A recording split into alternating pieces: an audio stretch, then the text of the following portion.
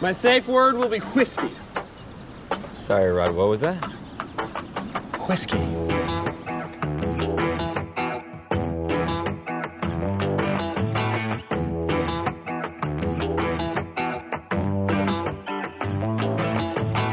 Hey, how's it going, everybody? This is Steve from Pork Whiskey Society. This is the Lost in Translation podcast.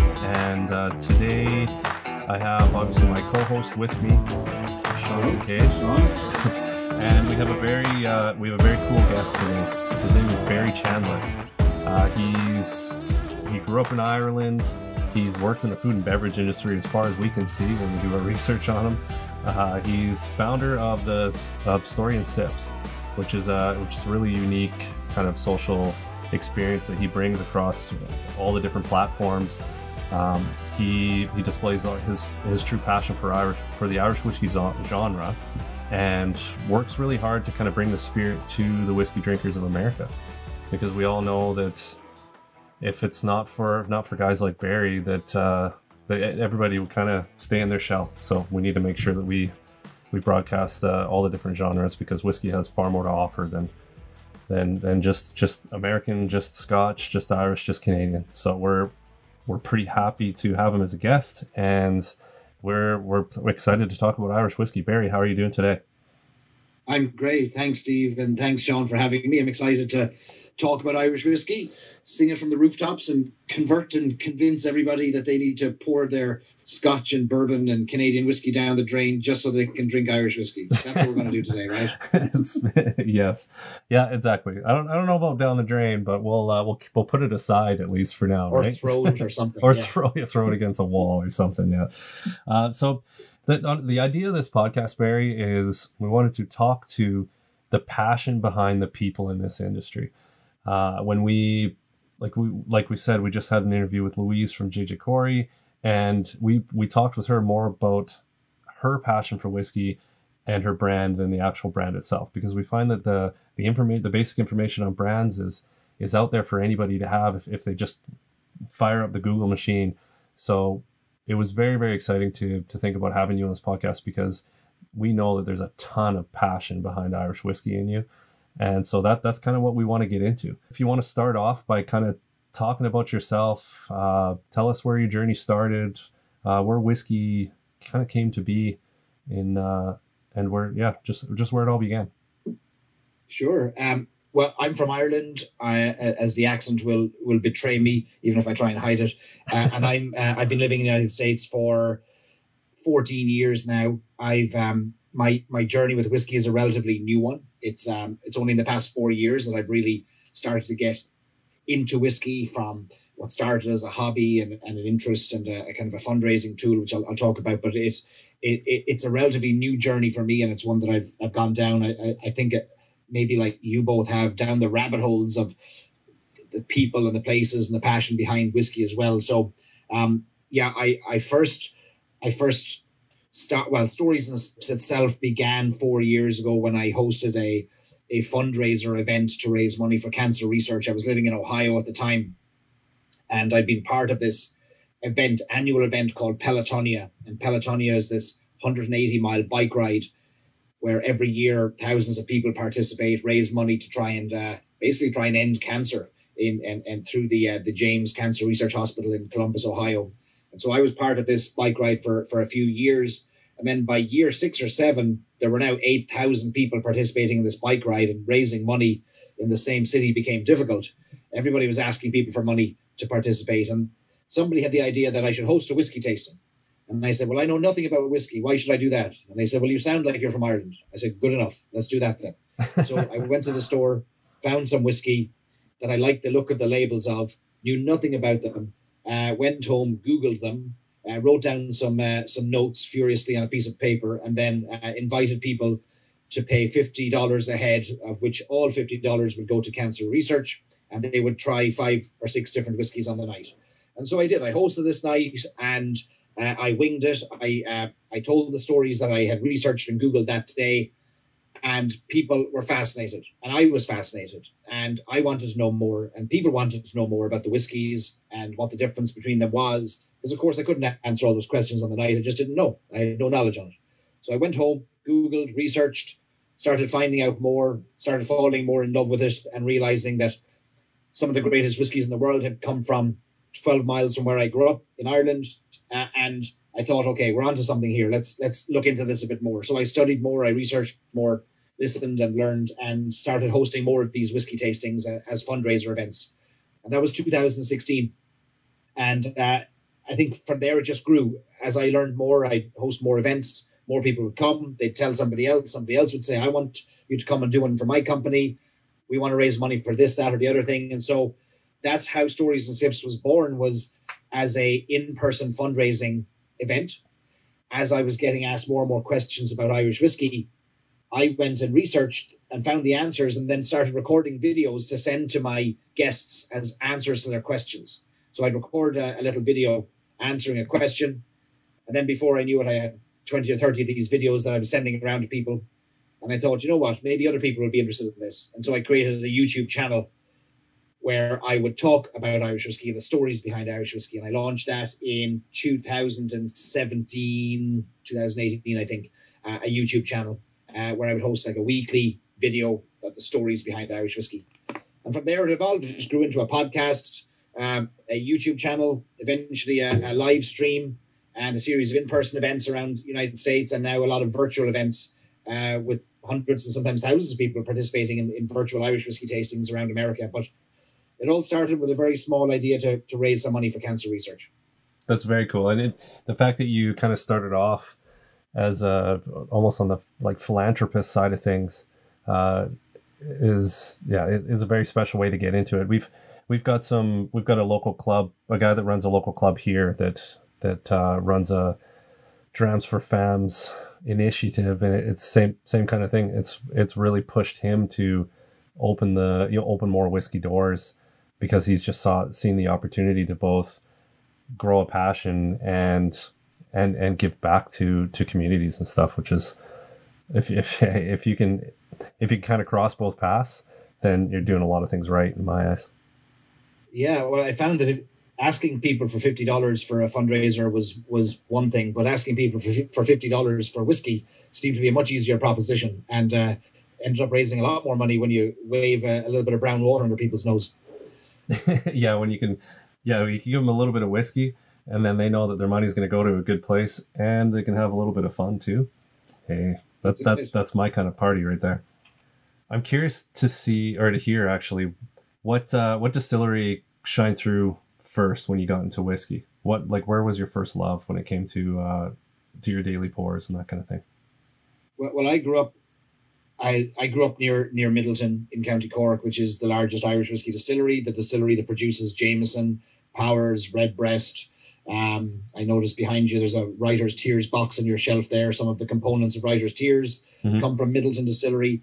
It is the largest distillery by, a factor of 10 in Ireland, but it's also got a romantic and fascinating history. And so I first fell in love with the stories of Middleton, and then I recalled, once I started diving into Middleton and what it produced, I realized that I had spent some of my teenage years on tours there with my dad around the old Middleton distillery. He had taken me on tours, and I'd completely forgotten about that.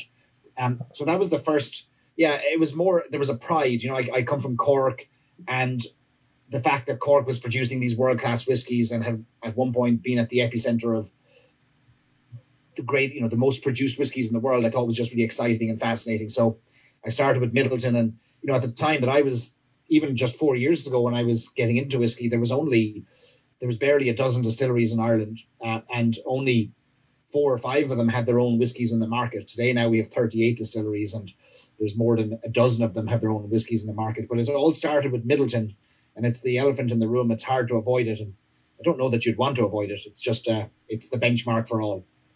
Yeah, for it's sure. Funny you say that.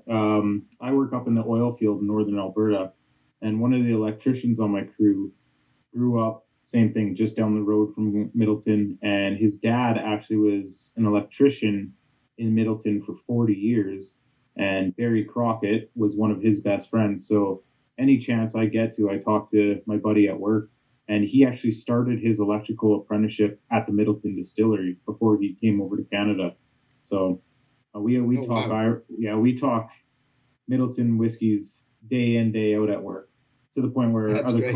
our other coworkers kind of roll their eyes and shake their head at us, but we love it. Well, and that's a problem here, honestly, is there, yes, there's kind of a small collection of people in the community that drink a lot of Irish whiskey, but there's not a lot of methods to kind of tap into Irish whiskey and the passion behind it. Like we mentioned before the podcast started here, is Sean really wants to use this platform to kind of bring Irish whiskey to Western Canada, especially, and beyond, of course. But there's just, for me, when I, as a whiskey drinker, I don't typically close my door to anything. I'm always willing to try everything, because I just know that there's talent and passion behind everything that's created. So why would I deny myself that? Next, I kind of want to get into what inspired you to start Stories and Sips. Where did you see the true opportunity for it? I know you kind of got into the tasting, and then did you look at kind of the social idea of it and just say, I really need to get online, and how did you kind of just make all these connections over time, or did you have some of these, maybe generate some of these connections prior to? Because you've got a wealth of interviews with some impressive people and casts in the whiskey community in Ireland. Stephen, I'd love to come in here now and say that there was a great master plan, that I sat down and I planned it, and I projected how many interviews I was going to have over a year and how I was going to get in touch with all those people. But I'd be lying through my teeth if I told you that, because there was no plan. It just started out with a very simple idea to raise a bit of money. And I created an Instagram account to go with my fundraising, probably the same week that I started my first fundraiser. And I would put in hashtags of various whiskies. And funnily enough, not 6 or 7 weeks after I started my whiskey tasting, the Ohio Jameson team spotted the hashtags that I was using. And they were wondering, who was this guy out there talking in Ohio about the product they were supposed to be pushing, and should we kill him or help him? I think was was probably what went through their mind. But I had a meeting with the Jameson team in Ohio, and we realized that we were probably all on the same page. We're just trying to push Irish whiskey, and I was trying to fundraise, and it turned out that they were trying to do pretty much the same thing. They were looking to get more involved in philanthropy. They wanted to push whiskey, and especially the higher end whiskeys from the Middleton distillery. And so we just had a conversation, and they started supporting my fundraisers. They would help contribute all of the whiskeys to my fundraisers, which meant that I didn't have to buy all the whiskeys. And so we just started a little relationship like that. And that over a period of the last 4 years, we've grown our relationship. In the Ohio region, I still work with the Middleton and Jameson team in Ohio today, hosting events for them. But slowly but surely, as I would host these events, I would put pictures online. And then as my videos started to gain more traction, they would be shared around in Ireland. I created a Twitter account. There's a huge Irish whiskey Twitter community that started to engage with the videos. And it was just, my goal was never, from day one, it wasn't how do I grow this into a business. It was literally from day one, how do we just raise more money? How do we get Irish whiskey in front of more people? And how do we have more fun? And so with everything I did, it was always about how do I find ways to give. I didn't want to ask anybody for anything apart from donations to fundraisers. I wasn't looking for sponsorship. I wasn't looking for anything. It was rather, how do I appear to the Irish whiskey community that I'm nothing but a net contributor? And that was really how it led to eventually, years down the line, like 2-3 years later, me being able to pick up the phone to the likes of Louise or any of the amazing people we've had on our podcast and that you've seen as well, to be able to say, hey, I'd like to talk to you because I think you're doing something interesting, and I now have an audience, and I think they'd find what you're doing interesting. So it was just bit by bit, and every week it changes, it grows, it evolves.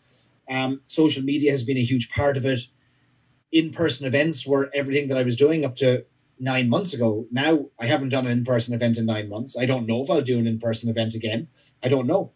But so right now it's all virtual, and it's bit by bit, we're just figuring out how do we get more ways to talk about whiskey, engage people, and host events. Because right now you're doing the podcast, and you're also doing the lock-in live streams as well, right? Those are kind of two separate. That's right. Yeah. And so those lock-in live streams are just, you're doing them every Friday night, kind of just hooking up with a new guest each time, and you're basically just choosing a few products and talking about those specifically, and then obviously just getting into drinking Irish whiskey with all these different people, which is kind of exactly where we come from, because you're touching kind of all these different personalities around the genre of Irish whiskey, and it's like there's so many stories and so many interesting things to kind of unfold and unpack when you start talking to the drinkers itself, and when you bring out the drinker in all these people. So it's super exciting. I definitely recommend everybody to check out your webpage, because I've been pretty much living on it the last week, listening to all these. Well, I appreciate that. All these lives and the stuff. lock-in. The lock-in's a special thing, and not because I created it, but because the lock-in is a piece of Irish culture. It is a thing that happens in Ireland, which is literally a rare experience that you may have if you're lucky, if you're local, occasionally if you're a visitor, where rather than the door opening in the pub at the end of the night and the bar owner or manager telling you to leave, he instead goes to the door at the end of the night and bolts it closed with you inside. And you're now officially locked into the pub. And that is a unique part of Irish storytelling and culture, where anything can happen. Once that door is locked, no money will change hands. Music could break out. It is a session. It's going to be a long night, and you're delighted to be there. And when the pubs closed in March in Ireland, and when the world started to shut down, I wanted to recreate the lock-in. I wanted to recreate the feeling of community, that sense of coming together. It is in no way a academic whiskey conversation. Mm-hmm. First of all, I'm not qualified to talk academically about whiskey, but it is the virtual replica of, if I was locked into a pub with you and we're sitting at the table together, what would we want to talk about? It wouldn't be about the price of whiskey. It would be about our lives, our stories, what's going on in the world. We might bring the whiskey into it and talk about it, but music might break out. It would be a session. And so that's what the lock-in has been about. Every week we're bringing interesting people to the table who can tell stories, who can talk. Yes, maybe we'll bring on distillers, but not if they're going to talk about the temperature of distillation, because I don't care about it. I'd rather have somebody who had an amazing story to tell about something that broke, or somehow they failed or they succeeded. In any case, the lock-in is a human show. It's about humanity. It's about bringing us together. So I think of all the things I've done, the lock-in is the thing I'm most proud of, because I know it's filling a gap for people who miss that community and miss being in the pub. So until we're there again, we're just going to keep doing it virtually. It's one of my favorite new listens, honestly. Like Sean brought it to my attention a few weeks ago when he said that you'd be the possibility of you being a guest. And like I said, I've been going back to it because I just love the human element that you bring out of it. It's fun, and it's light, and like you said, like talking about the temperature of distillation is that you can look that up anywhere you want. You don't need us to be talking about that.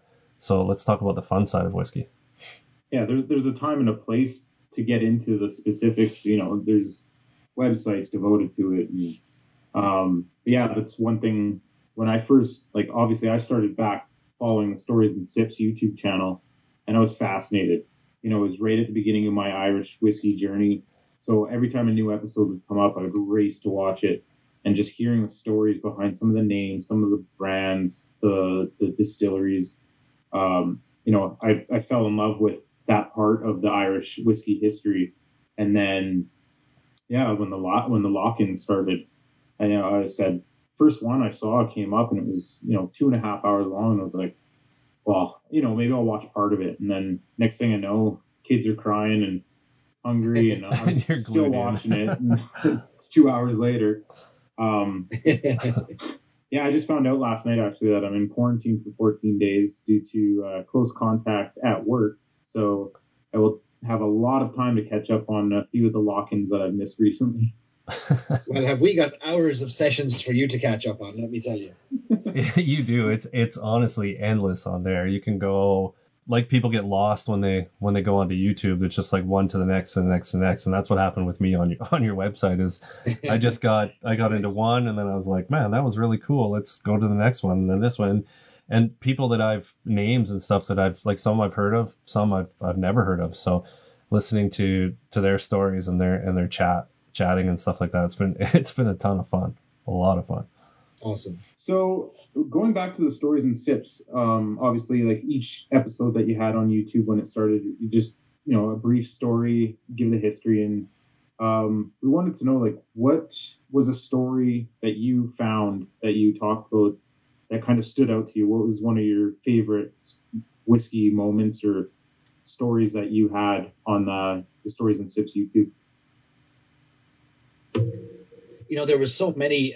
It started, obviously, I started on YouTube, and then I was traveling a lot for work and putting YouTube videos together in an environment where it looked like I was in a whiskey environment was becoming more and more difficult. And so I kind of transitioned onto a podcast eventually and got a further reach. But those early days of finding the stories and putting them together on YouTube was really fun.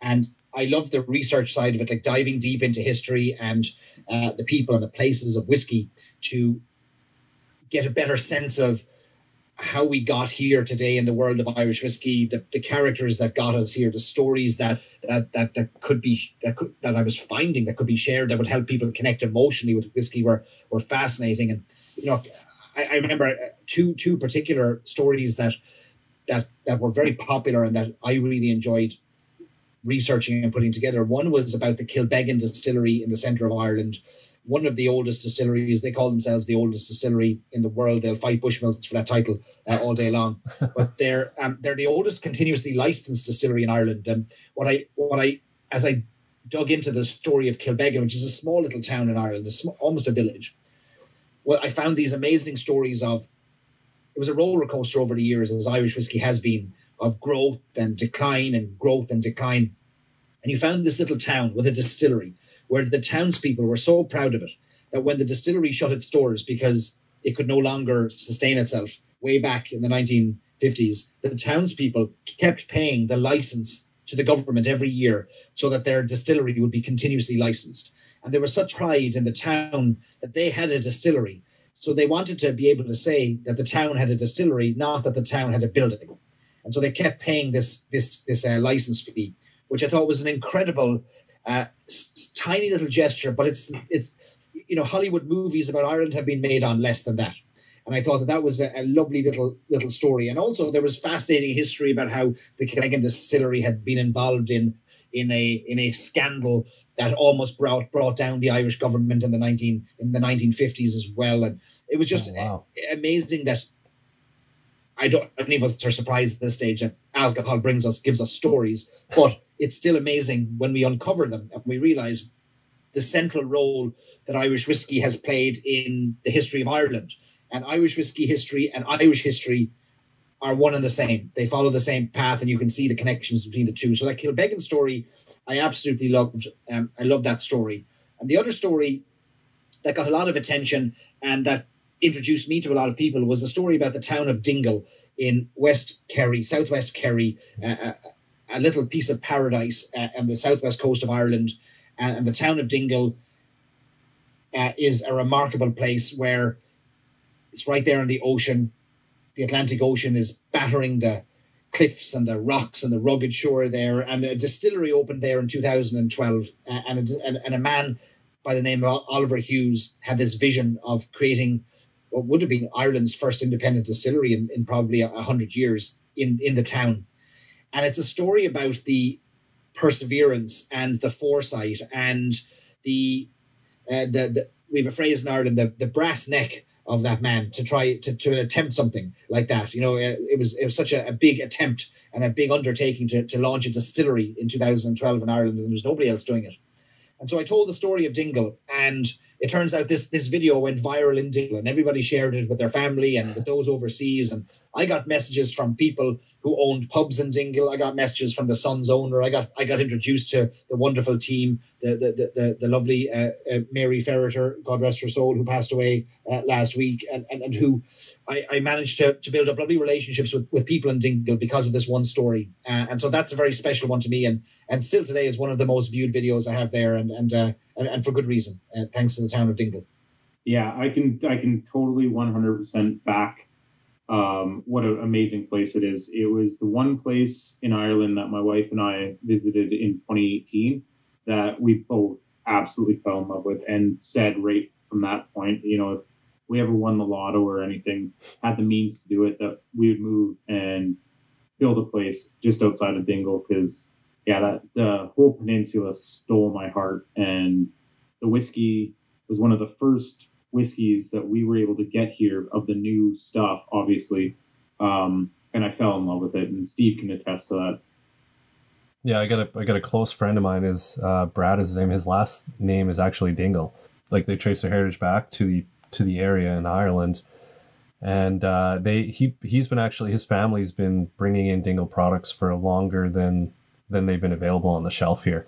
So I had a chance to try batch 1, even because his father had it brought over, and then batch 2, I think maybe a case hit Alberta, and finally batch 3 and batch 4 have been a little more readily available. But I was amazed at the quality. Probably I'd never heard of it at the time, but the quality of product was outstanding. Even when you talk about their clear spirits are incredible as well. But the whiskey is something special, and the story behind it is very interesting. It's a great, it's an incredible Irish success story. It just took amazing people with passion and with interest and with care and empathy and just kind people. You're instantly at home in Dingle, and their spirit goes from strength to strength every year. I feel it's getting better and better. The most recent single malt release and pot still release are the best that they've ever released. So I'm really excited about what's going to happen there over the next few years. So Dingle, it's a special place in my heart. And I mean, when people think of the authentic Irish pub experience, you don't get it like anywhere else. I found, like in the town of Dingle, the hardware store with a pub in the back, and like we stayed in a bed and breakfast, and it was literally on top of a pub. So every night you'd hear the music start up, and we were so tired from just running around all day and visiting everything, but we'd lay down in bed, the music would start up. Okay, let's go. And we walk down and have a pint or a half and half, and it stole my heart. I can't say that enough. Dingle is like old Ireland. It's the Ireland that we love and that we used to remember growing up, and our parents remembered. And there's a handful of pubs in Dingle that are untouched. They have not been burdened by a lick of paint in 50 years. And they are incredible places that when you go inside, you realize this is nothing about the quality of the chair or the bar counter. It's more the people and the characters and what's happening in there. Like you mentioned, the hardware store, Foxy John's is the hardware. It's both a hardware store and a pub. And you walk in the door, and if you turn to your left, you get a pint of Guinness. And if you turn to your right, you can get a tire for your tractor or a length of rope. And then if you walk straight through and go out the back, you can have a coffin made and you can be buried the same day. So everything can happen in this one place, which is to us, that's old Ireland. And that's what we want people to see when they come to Ireland. And there aren't many places left like it, especially so many of those places in the one town like Dingle. Yeah, I totally agree. Now, Steve and I are both drinking what is become, both sentimentally and due to the flavor, one of my favorite Irish whiskeys, and it's the discontinued Dunville's VRPX 10 year. So, like you were saying earlier about when you picked out the bottles for your first in-person tasting for the fundraiser, you went by, the label. And I will forever say that this Dunville's VR has one of the most beautiful labels of whiskey I've ever seen. I was lucky enough to stumble across a case of this in a store here for dirt cheap. So I bought a bottle, I tried it, loved it, went back, bought the rest. It was right before it got discontinued. And then after posting about it on the internet, I had a distant cousin reach out, and she let me know that my great-grandfather that emigrated from the border between Donegal and County Tyrone, that this was actually the whiskey that he drank when he still lived there in 1906. Wow. So it's now become, a sentimental as well as delicious whiskey, and I have 2 bottles saved away, and now that it's discontinued, I don't think I'll ever open it. I'm nursing this one that I poured Steve a sample for, and I've got right beside me. I know you did an episode on Dunville's. Is there any one piece of information that stood out about Dunville's? You know, so Dunville's is a remarkable brand. You're dead right. And the labels, I agree. Their entire range. They work with a great design agency that produces some beautiful throwback labels and a wonderful balance between modern and old. And the Dunville's brand has been resurrected by Ecklandville Distillery. And the Ecklandville Distillery is this another passion project by and it takes crazy people to do these things. So let's call him a lunatic. He's a lunatic to do this because he has to invest a lot of money and wait many, many years for his return on his investment. But the Ecklandville Distillery has its own barley fields. It's got its own malt house. It's got it's a complete distillery operation in one place. While they're waiting for their own whiskey to mature, they have resurrected this old Dunville's brand, a brand from Belfast, a famous brand from Belfast that closed down in the early part of the 20th century. And I love the connection between old and new, because what they've done is they've gone and looked at the old brand, which the Dunville Whiskey Company back in the day was one of the biggest distilleries, shipping their whiskey all over the world. And then eventually, due to death and due to succession issues in the company, there was no path for the distillery to forward, and they just decided at the height of their run to close down distillery operations. They were profitable, but they just decided to close their doors, and that was the end of Dunville's in Belfast. And the brand lay dormant for many, many years until Ecklandville brought it back. And so what they're doing here is they're saying, we're going to choose and source the best whiskies that we can to honor that Dunville's legacy, while at the same time know that we're going to come out with our own whiskies from Ecklandville too, which will be named something else. And Dunville's will always be this homage to a different time, celebrate Belfast's distilling history, and then have this lovely bridge between the old and then the new distilling operation and approach that's happening on the farm in Ecklandville. So I think it's a fantastic brand, and I love everything that they come out with too. Yeah, I totally agree. I've been lucky enough to have obviously the 10-year EX, and then I have the 3 Crowns as well as the 3 Crowns peated that I've been able to source from across Canada, as only the VR 10-year was available in Alberta. Hopefully we'll see more, and when they do release it under the Ecklandville brand, that will get shipped out here as well. I'm curious to hear what you chose for your very first tasting, because you were buying just on labels. Do you remember exactly what you had in that tasting?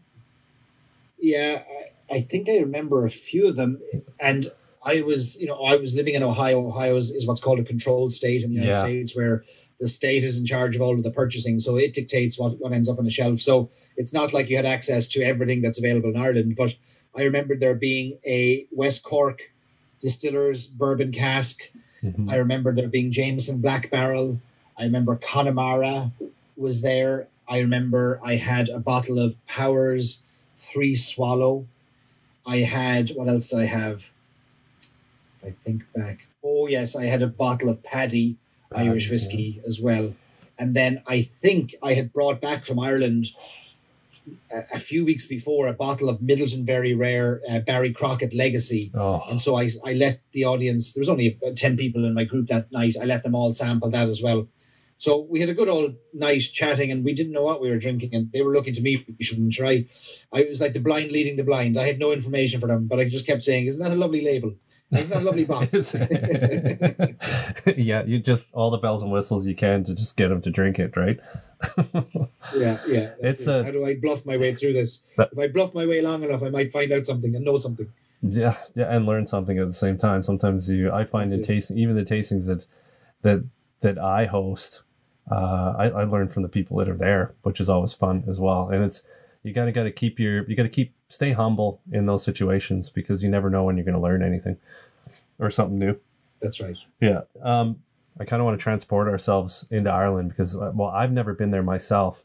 So I kind of want to get your opinion on, like, where's your favorite place to visit, town wise, area wise, distillery. Take us on a trip to Ireland that you would choose to do right now, and maybe where you'd start your tour. Well, the first thing to do is to determine how much time you're going to spend in Ireland. Whether you have a couple of days or a couple of weeks probably dictate the path you'll take and where I'd send you. But look, there's a few places that if you want to see what we would call Ireland, not what the guidebooks call Ireland or what Hollywood calls Ireland, but rather what we in Ireland are most proud of. There's a few places, Bo. Look, we talked about Dingle in West Kerry. It's going to take you, it's a bit of a journey to get there. It'll take you 16 buses and 3 planes and a train and a mule, but you'll eventually get there. It's off the beaten path. But Dingle is worth the trip, not only for the distillery, but for the incredible scenery, the Blasket Islands, the beautiful peninsula, the Dingle Peninsula that juts out there into the Atlantic Ocean. And then the pubs, we mentioned a couple of those old hardware bars that exist, but one of Ireland's most famous whiskey pubs is in the town called Dick Mack's Pub, and it's been voted a whiskey bar of the year in Ireland a few years. They just released their own whiskey. You walk in the door there, and from floor to ceiling, you'll get every whiskey that's been released in Ireland in the past 30 years on the shelf that you can sample. So Dingle is an absolute treasure of a destination, and one that you could spend 3 or 4 days there happily and not repeat a thing, and you'd have a good time. And then, of course, you'd have to go to Cork. I'm a proud Corkman, Ireland's largest county, but home to some of the greatest whiskies in the world. The Middleton Distillery, of course, in Cork, you'd have to visit. And then Cork City itself, some wonderful, like little hole-in-the-wall pubs. When the world opens up again, we'll all go and frequent pubs like, oh God, there's so many. There's one called the High B, which is short for the Hibernian Pub, which is an old man's living room in Cork that you go in and you'll have drinks in. It's some Cork history. Pubs like the Shelburne Bar in Cork that have a whiskey menu that is about the same thickness as a Bible. And you'll go in, you'll sit down, and you'll spend an hour looking for a whiskey, and then they'll spend an hour looking for it on the shelf. And eventually you'll sit down, you'll have a whiskey. And then, Cork itself is a wonderful place. It's where most Canadians and Americans can trace their roots back to, in the sense of that's where most immigrants left Ireland from. So if you have Irish heritage, and if you go to Halifax and Nova Scotia and you hear people with their Irish accents, they came from Cork. They came out of Cork on boats and ships and found their way straight across the Atlantic, almost at the same latitude and longitude the same equidistant on the map there from Ireland, just a straight run across in the ship. And Cork was one time a very sad place as all these immigrants left, but now is a hustling, bustling city of tourism and whiskey production and industry. So I often steer people away from Dublin. I say, look, Dublin is like any other European capital city. There's some great tourist destinations like Guinness and the old Jameson distillery, but to me, it's not real Ireland anymore. Real Ireland exists on the west coast and the south coast. So get out of the city, get down to the smaller towns, and park yourself in a small town like Dingle or Middleton or Cove in County Cork as if you're a local, and don't plan too much, because your plans should be fluid enough. You meet in the pub has an idea tomorrow of something you should all do together that you can say, let's do that, and then you'll have a lovely trip. I'm looking forward to making that trip happen one of these days. And I've seen in the last 5 years, Sean, I'm sure you've seen it too, but the airlines and stuff, I guess COVID might probably affect that at some point, but they've made it the price is very attractive to travel to Ireland. It's not overly expensive, and they're trying to make it the Ireland tourism is really trying to make it a doable vacation and a destination for people to go to. And I know a lot of people, obviously being up north here, we love to travel down to Mexico because we need warmth, but a lot of people are choosing Ireland over those more typical destinations, which is pretty exciting to see. Absolutely. Yeah, totally. Yeah, it's cheaper than ever to get there. And so, I'm often surprised when I talk to staunch Irish descendants and Irish Americans who claim such deep Irish ancestry, and I ask them, where do they visit in Ireland? They said, well, we've never been. And I said, well, what's stopping you? I said, it's 5 hours and it's probably $400. What's the problem? And they said, well, one day when we retire. I'm thinking, well, listen, we might never see retirement. You got to go next week. Yes. Amen to that for sure. We travel as much as we can. I can speak on behalf of my family, because I don't want to wait. I don't want to wait to see anything in my eyes. So a trip to Ireland and beyond is definitely going to be in the works for as soon as travel restrictions obviously come off for everybody. Yeah, when I won that trip, I won $4,000 in travel vouchers on St. Patrick's Day, and it wasn't even a question where we were going. we went to Scotland for 5 days and 10 days in Ireland. And Barry, back to your point, like, yeah, we landed in Dublin and we left from Dublin. So we spent the front and tail end of our trip in Dublin. And when we got there, we couldn't get out fast enough. And when we were heading back for the last night, we tried to stay away as long as possible. Like you said, there is fun things to do there, but it's a city of a million people built on roads 100 years ago, and it's so congested. Yeah, you can get to the shopping districts and the beautiful parks that they have, and we did that. But yeah, my heart fell in the north and on the west coast for sure. Where it sounds like the true essence of Ireland is. Yeah, exactly. And like when we were in Cork, we stayed in Kinsale, and we loved it. Like the town itself, there was just like a group of people just set up in this town square and started playing music as we were driving by, and we couldn't park the car fast enough and run over to see what was going on. And that happened all over the place in Ireland. I hear that so much. Yeah, it's great to hear that that's your experience, because that's the experience you want Americans and Canadians and tourists to have when they come in, is that they'll see that.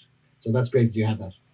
Have you visited any of the new up and coming distilleries before COVID hit? Is there any that kind of shine through to you as distilleries to watch out for? Yeah, look, I live on the west coast of the United States, and I don't get to Ireland as much as I want to. I just came back from 6 weeks there, but the whole country was shut down. Yeah. So we couldn't really leave our county, couldn't leave Cork. But prior to all that happening, I had a chance to visit a handful of up and coming distilleries, and the one that stands out to me as being the most interesting to me is Waterford Distillery. And Waterford Distillery is one of the newest to release their own whiskey. It's a relatively young whiskey, but they're approaching their whiskey production in a very different way. They are all about the grain, and look, there's a bottle there. It's made it to Canada. Good news. Yep. You know the story of it, but it is a truly remarkable operation in so much as the entire distillery is focused on something that we don't hear enough about: flavor. And we hear a lot about that. Might sound ridiculous. Isn't it all about flavor? Well, oftentimes it's about yield, and it's about distillers and distilleries trying to figure out how do we make as much as we can. We have to get a return on our investment. This isn't a charity. Mm-hmm. But Waterford has looked at it a different way, and they've decided that rather than looking at 3 or 4 steps of whiskey production, they're going to analyze 150 steps of whiskey production and figure out how to slow them all down, how to optimize them, and how to maximize them all these steps for flavor. And I'm really excited by what they're doing. And I'm really encouraged by an investment of that size into Irish whiskey so that we can showcase the best of Irish farming and agriculture and produce that gives us this wonderful whiskey. But I've been talking to the folks at Waterford over the past 2 weeks and months to learn more about it. And one of the amazing observations that they shared with me was that they brought a group of wine and whiskey sellers from Europe to Waterford to visit the distillery, and to start the tour they brought them to the farms where the barley was growing. And the whiskey merchants turned to the distiller and said, in all our years selling whiskey, we've never been brought to a barley farm to start the tour. And the distiller said, well, if you went to a winery, would you do a winery tour without seeing the vines or the fields? And they said no. And he said, well, why would it be different with whiskey? And so it's those small little details where we think, whiskey can become this industrial process of chrome and copper, and we forget that it's actually an agricultural story. And if we're ignoring that, are we not ignoring the best part of it all? So to me, Waterford Distillery is one of the most exciting distilleries to come out of Ireland at the moment. And they're doing an amazing job kind of showcasing like a big part of their marketing is going back to terroir and focusing on where that barley is grown, and how they have the codes on the packaging so you can actually see the journey of the whiskey that you're drinking, and they're really trying to push transparency into the whiskey world. And I am all about transparency. I absolutely love what Waterford's doing, and the 2 expressions that we got were the Bannow Island and the Ballykilcabin. And they're so interesting in the sense that they taste like whiskeys from 2 different sides of the world. They're so different, honestly. Right. And I really love what they're doing. I agree with you 100%. Don't, hey, Sean.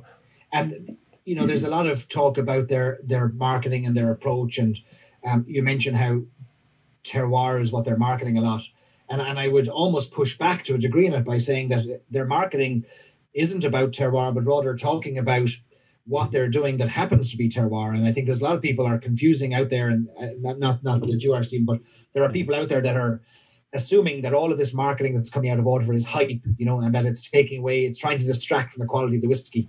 Whereas, in fact, nothing could be further from the truth. In fact, they just find that they have to talk about their approach to the ground and the grain and the barley, because that happens to be the most important part of their production, which is it's really interesting to see how different they approach things than everybody else. Yeah, like their intention is not to put any smoke and mirrors out there. It's a genuine intention to talk about That's right. the whiskey and how it was created and where it was created. So exactly. Yeah. So Barry, going on, like obviously Waterford came out this year with their first whiskeys, and we're so happy that we got some here. What would be an underrated release that you've been able to try this year that most people either can't get or wouldn't know much about due to small size, small marketing budget? There's a whiskey that was released in Ohio, pretty much only in Ohio, because it was a company created by a bar owner in Ohio and his Irish partner, and it's called Bua, B-U-A, Bua Irish Whiskey. And this is the opposite style of whiskey than you take a PX, a Dunville's PX 10-year-old. This is a 4-year-old, straw-colored, light, fruity, crisp, almost like a crisp white wine would be what I'd compare this to. And it's currently only available for sale in the state of Ohio, with plans to go further afield. But it's a super affordable, quadruple casked whiskey that I was dubious about until I tasted it, and was pleasantly surprised. It's not your, you won't be remortgaging the house to buy a bottle of this, and I think that's how a lot of whiskeys should be. So Bua was a great surprise to me, and I'm always wary of comparisons of whiskey, because there are no two whiskeys that have the same path to market, that have the same production styles. And, one 12-year-old whiskey will be miles apart from another 12-year-old whiskey, and that's okay, and their prices might vary. So I like to judge each whiskey on its own merits and what it stands for and what it's bringing to the table. And for that reason, I'd recommend Bua, because they do what they're doing very well with no airs and graces. And I think it's a local success story in Ohio, and it's an Irish whiskey that's met with great reception. So that would be my pick. I love that answer, because there's so many people that are afraid of whiskey aged less than say 12 years, the typical age stated whiskey that sits on the shelf. But nowadays, I just love the fact that brands and distilleries are less concerned with age and more concerned as in releasing a whiskey when it's ready. If it's ready to drink at 4 years old, then release it and get it out and let's enjoy it.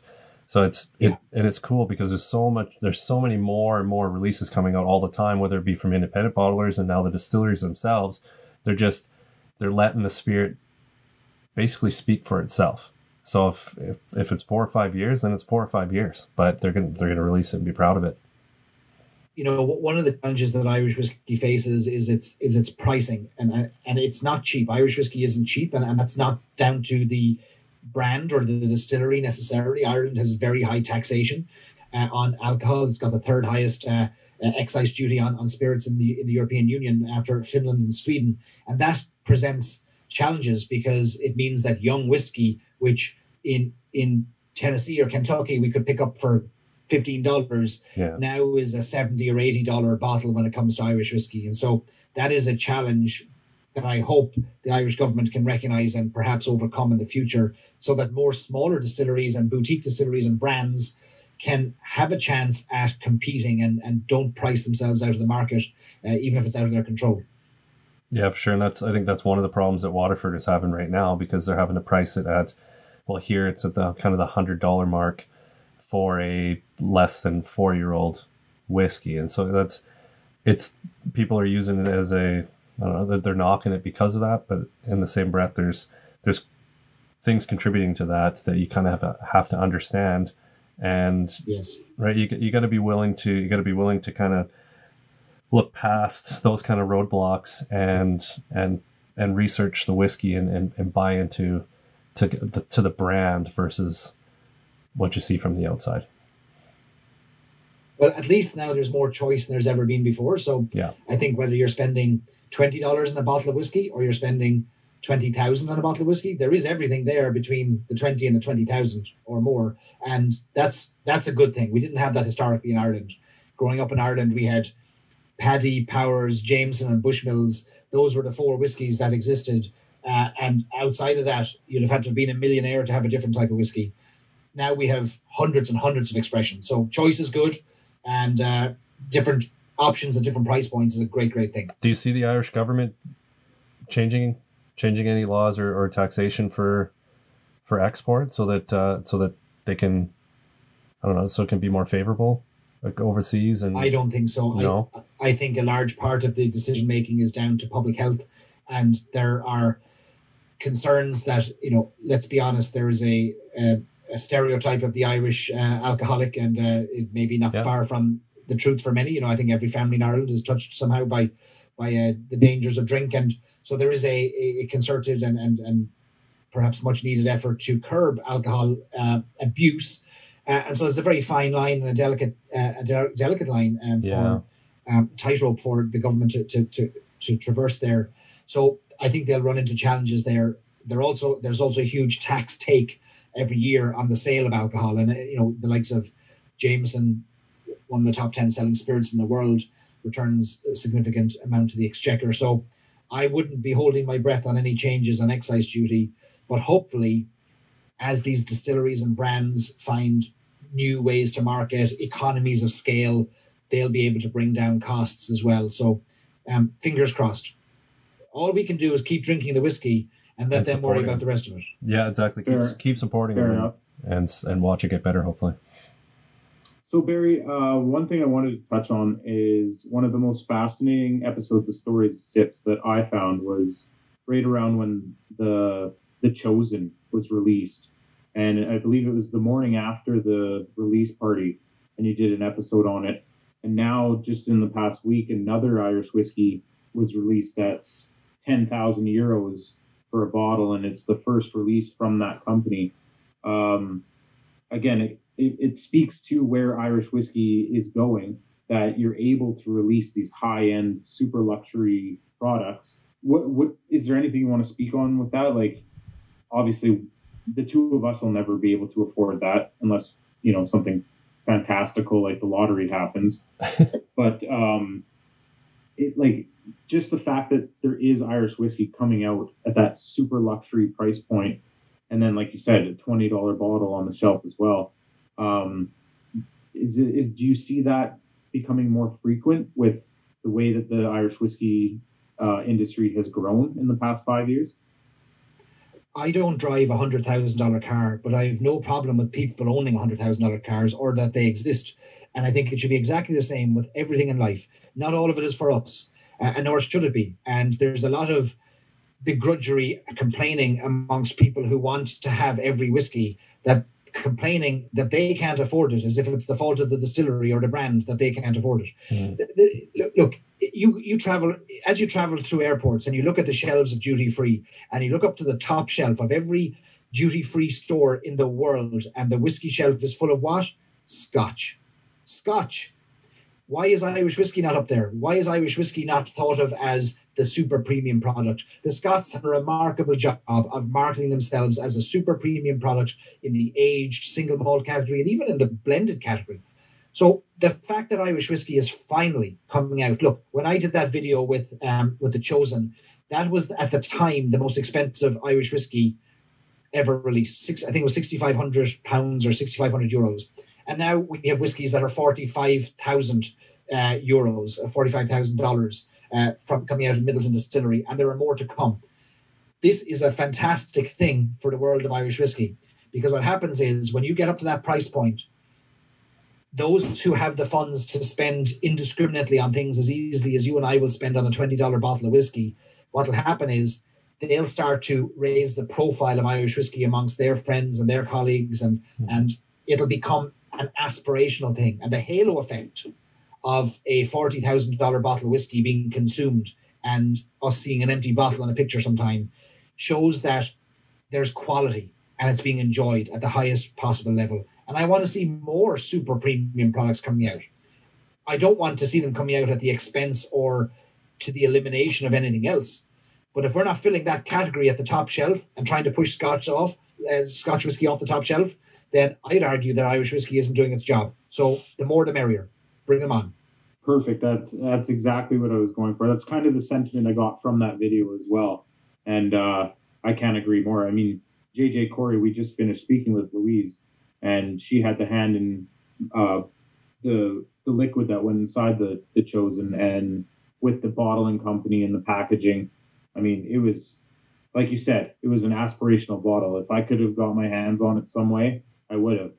Unfortunately, I don't have the means to do it, but it doesn't mean I can't dream. Yeah, wouldn't it be an awful boring place if we had nothing to aspire to or dream about or covet? You know, we want to be envious. We want something to work towards.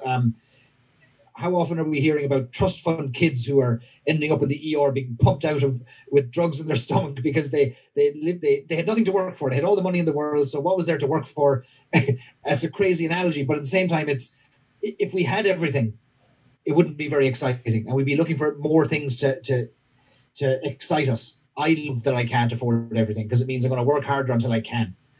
Sometimes I find myself dreaming of ways I can make more money just so I can afford to buy everything that I want to buy. Obviously, that's what we're all doing, but it's impossible, even for the wealthiest of whiskey drinkers. It's almost impossible to keep up with everything new coming out. So you just kind of got to be content in your spot and drink what you can and have fun with it. Nobody told us we have to keep up. Somehow somebody got the idea that we must, and then people start trying to collect everything that's released from a certain distillery, and then they get upset when they can't afford something. There's no rule, you know. It's and it's not like Waterford Distillery is a great example. I think they've had 30 releases or more, and I think they've got 70 coming next year. And I see people complaining about this choice. Imagine the gall of a distillery releasing more options for us, the cheek. Yeah. And yet that's seen as a bad thing. All I would say is 20 years ago, we'd have struggled to see a distillery release 20 things in a year, let alone 70. So if I hear anybody complaining about too much choice, they'll be muted and booted as fast as they can be. I'm with you there for sure. The other thing that we didn't really mention is that you have the Irish Whiskey Fans of America Facebook group, which I am a part of. And one thing I love about it is you have 6,000 members, and you're as active in that group as anybody else, which to me, I love, because, you know, somebody can throw up a question and, you know, you get 5 or 6 answers from random people in the group. And then somebody will just tag you in it. And within, you know, a few hours, usually you're in there and you're giving all the information and insight. And it's nice to see that it's your group, but you're a part of the group. There's no egos, no egos involved, which is what I really noticed. Honestly, looking at everything that you do, Barry, there is, I just fell in love because there's no ego involved in any of it. And that's like the pretentiousness and ego that lives in the whiskey world is one of the most frustrating things to me, because it is a spirit built to engage community, but there are some people that kind of forget about that. Yeah, it's the passion mixed with the, you know, not being pretentious and not being holier than thou about anything involved in it. It's a wonderful community, and it's taken time to foster it and to set the tone and to help people understand what it is and what it isn't. And I think we're all part of online communities that can turn into everything from political rages to meme-filled communities to advertising boards to spam. And I'm not interested in that. And spent a lot of time, as you've seen, trying to create a community, or foster a community that is about mutual respect. It's about education. It's about fun. And I've set some pretty firm rules that there's no selling, there's no memes, there's no disrespecting anybody else, and there's no criticizing anybody else for what they're drinking. If you come with a $10 bottle of whiskey, you're going to be as welcome as if you come with a $10,000 bottle of whiskey. And whether you drink it out of a crystal decanter or a flower pot, it doesn't matter. This is a community of people who, we're all the same. We all want to be, we're just hanging out with people who we think share our interests and make this little journey on life a little bit easier. So it is a community, and it'll always be a community first. And, we've been lucky enough to do some interesting things with that group in the community, like releasing our own whiskey for the community. And now we're about to release our own glassware. But that's all community driven. I'm not in there saying, hey, I got a thing to sell. I've gone in there and I've said, should we do this thing together? Yeah. And if so, let's do it together. Yeah. If you're not interested, we won't do it. And that's it. And I think that works for everybody. It's the kind of community I want to be part of. So I'm really selfishly building it for me. And if everybody else is happy being there too, then that's amazing as well. Yeah, for sure. And I really, really love that. And especially in a day and age right now where there's obviously a lot going on in this world, being COVID and political messes and stuff like that. My favorite part about the whiskey community and its social platforms is that I can go on there to unplug, because people are just there talking about what they're passionate about and talking about whiskey. And usually the kind of the political nonsense and pandemics of the world aren't dragged into those conversations at all. So it's refreshing, it's decompressing, and I always come out with a smile because it's something I'm very passionate about. So Barry, obviously COVID's stop it from anywhere in the near future, but are you going to expand things and fly north to the never-ending winter once you're allowed to? I thought the swallows flew south to get a bit of warm. Do you want me to fly north? Yeah. So, hey, they fly back north eventually for the 1 month of summer that we get. Yeah. If you plan it just right, you might get here when we have, a warm week in the middle of July or August. Oh, it was awesome. It's like Ireland. Summer happens on a Tuesday, right? Yeah, exactly. We've been totally blessed the first month or so of winter. It's been above zero and sitting at, between kind of 5 and 10 degrees Celsius. But then obviously we always know that we're going to get bit afterwards. So it quickly went down to, I think it was minus 27 last night. 2 days later, 2 days removed from the nice weather. So we always know we're going to get it eventually. That's whiskey drinking country. It's not whiskey making country, but it's whiskey drinking country. Oh yeah, it is. The cask strength is king out here this time of year, because the warmer the better. I'd like you to kind of hit on three favorite new releases this year. I know you already hit on the Waterford, so I'm sure they're going to make that list. But can you think of a few others from even the big distilleries, smaller, something that people should definitely keep their eyes out for? Well, you have the oldest single malt distillery in the world, which is Bushmills in Northern Ireland on the Antrim coast, has been plugging away, making whiskey there for hundreds of years, and without great fanfare and without great aplomb. And this year they have changed all of that with the release of what's called their Causeway series of releases, Causeway Coast, and they are releasing incredible limited edition single malts, anywhere from 9 or 10 years old all the way up to 30 years old. And some of those are finding their ways to different markets, like some are finding their ways to Australia, United States, UK, Canada. And I have fallen in love with single malts through Bushmills. Like Bushmills 21-year-old would have been my favorite single malt. I think that may have been replaced now by their 28-year-old that I have fallen in love with, but the 21 is incredible. So Bushmills is one that I'm increasingly interested in. I have tried to snap up everything that they've released in the past 3 or 4 months, and all for drinking. Like, I don't want to store them. I don't want them gathering dust. I want their corks popped, and I want to enjoy them because that's what they were made for. So Bushmills is way up there as being one that I think is coming back. It's coming back, and they're investing in expansion, and they have been for the longest time distilling the finest single malt in Ireland.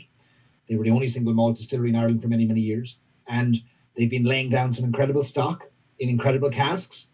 And the people who work in Bushmills have worked there for most of their adult lives, which is fantastic to see. People who put in 30, 40 years of their lives in the same place. So it's in good hands, good casks, good whiskey. It's a great recipe for an enjoyable sip, though. Bushmills is right up there. The one thing I can add to Bushmills, that Bushmills 21, it, like, in my eyes, and something that I've said lots, is it's probably the best value 21 year across all whiskey genres that you can buy. Honestly, like up here, you can get it for less than $150 in some stores. That's amazing. Yeah, it is. It's incredible, and it is such a crisp and amazing pour for $150. It flattens a lot of the whiskeys in that same value range. No joke. And I remember the first time I sipped on Bushmills 21, and I was in a bar in Portland, Oregon, and this was not long ago. This was probably 2 years ago, and I hadn't tried it before. And I remember ordering it because it was there, and it was expensive. It was like $50 a measure, but I thought, you know what? You don't often see it, and it's cheaper than buying a full bottle if I don't like it. Anyway, myself and my wife both got a measure of it, feeling like it was a good night out for us. We thought, well, let's go for it.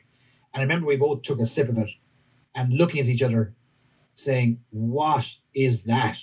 It was this wonderful fruit explosion in the glass that I just thought, have I been missing out on single malts because I've been focused on pot still whiskies and the redbreasts of the world? And have I ignored the beauties coming out of Bushmills? The answer was yes. I had been ignoring them to my detriment. So now I'm playing catch up, and I'll be eating beans and toast for years because of my purchase of Bushmills. But look, we'll be happy.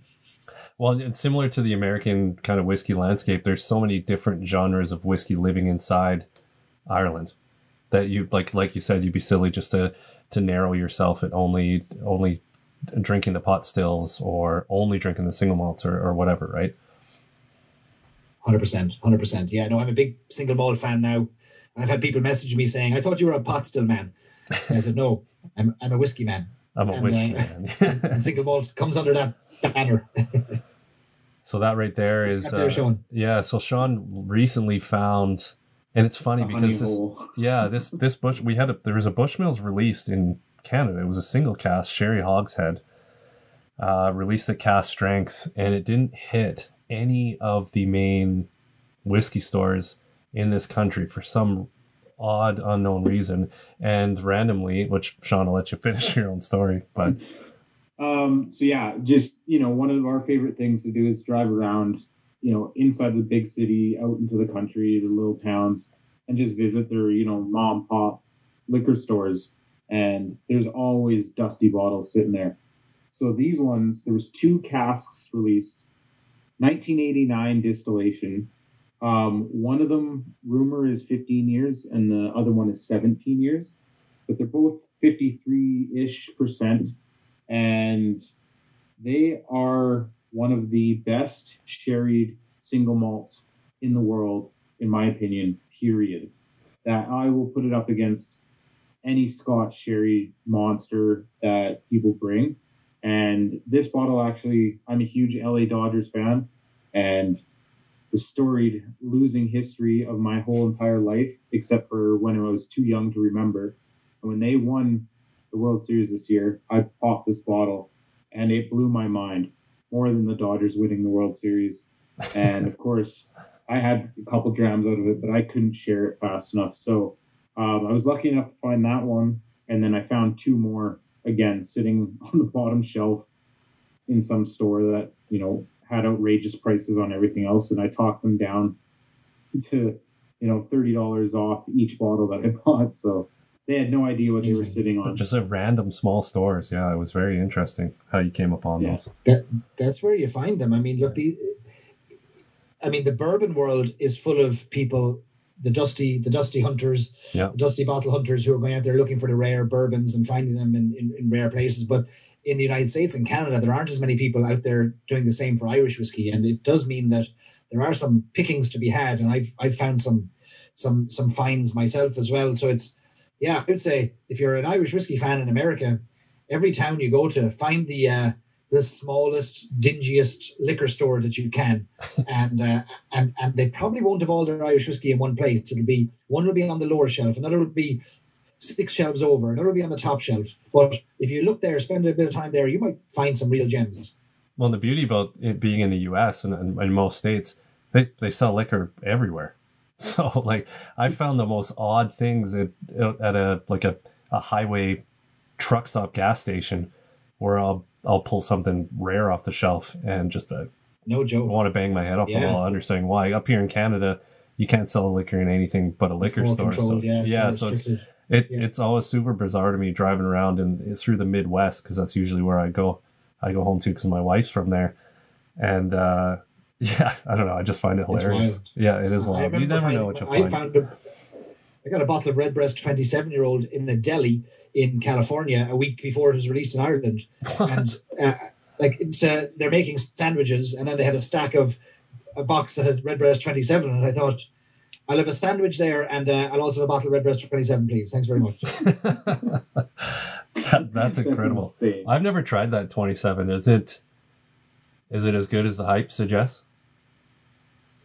Look, if there's a 2 in front of the number with Redbreast, you're not going to go far wrong. I can assure that, whether it's 21, 27, 28, 30. It's a work of art. It's a fruit explosion. Dark fruits, candied fruits, port, peach, plum. It's the gift that keeps on giving, really. Yeah, we put the Redbreast 21 year in our last club tasting, right kind of like up here. The rules for the COVID rules kind of relaxed for a couple months, so we decided to get some people together for a tasting, and the Redbreast 21 went up against the Ben Riach 21, and it was pretty much a consensus hands up. But because just that Redbreast 21 is so good in my eyes, and again, another, like, you can get that for under $200 up here. Like, it is such a great value bottle to buy. Yeah, that's incredible value. You can't get it for that price in Ireland or in the United States. Like, for some reason, Redbreast 21 is more expensive in the United States than in Ireland, whereas it's normally the reverse of that. Normally, all the whiskies are cheaper in America than in Ireland. For some reason, Red 21 bucks that trend, and it's regularly $250 to $350 in America.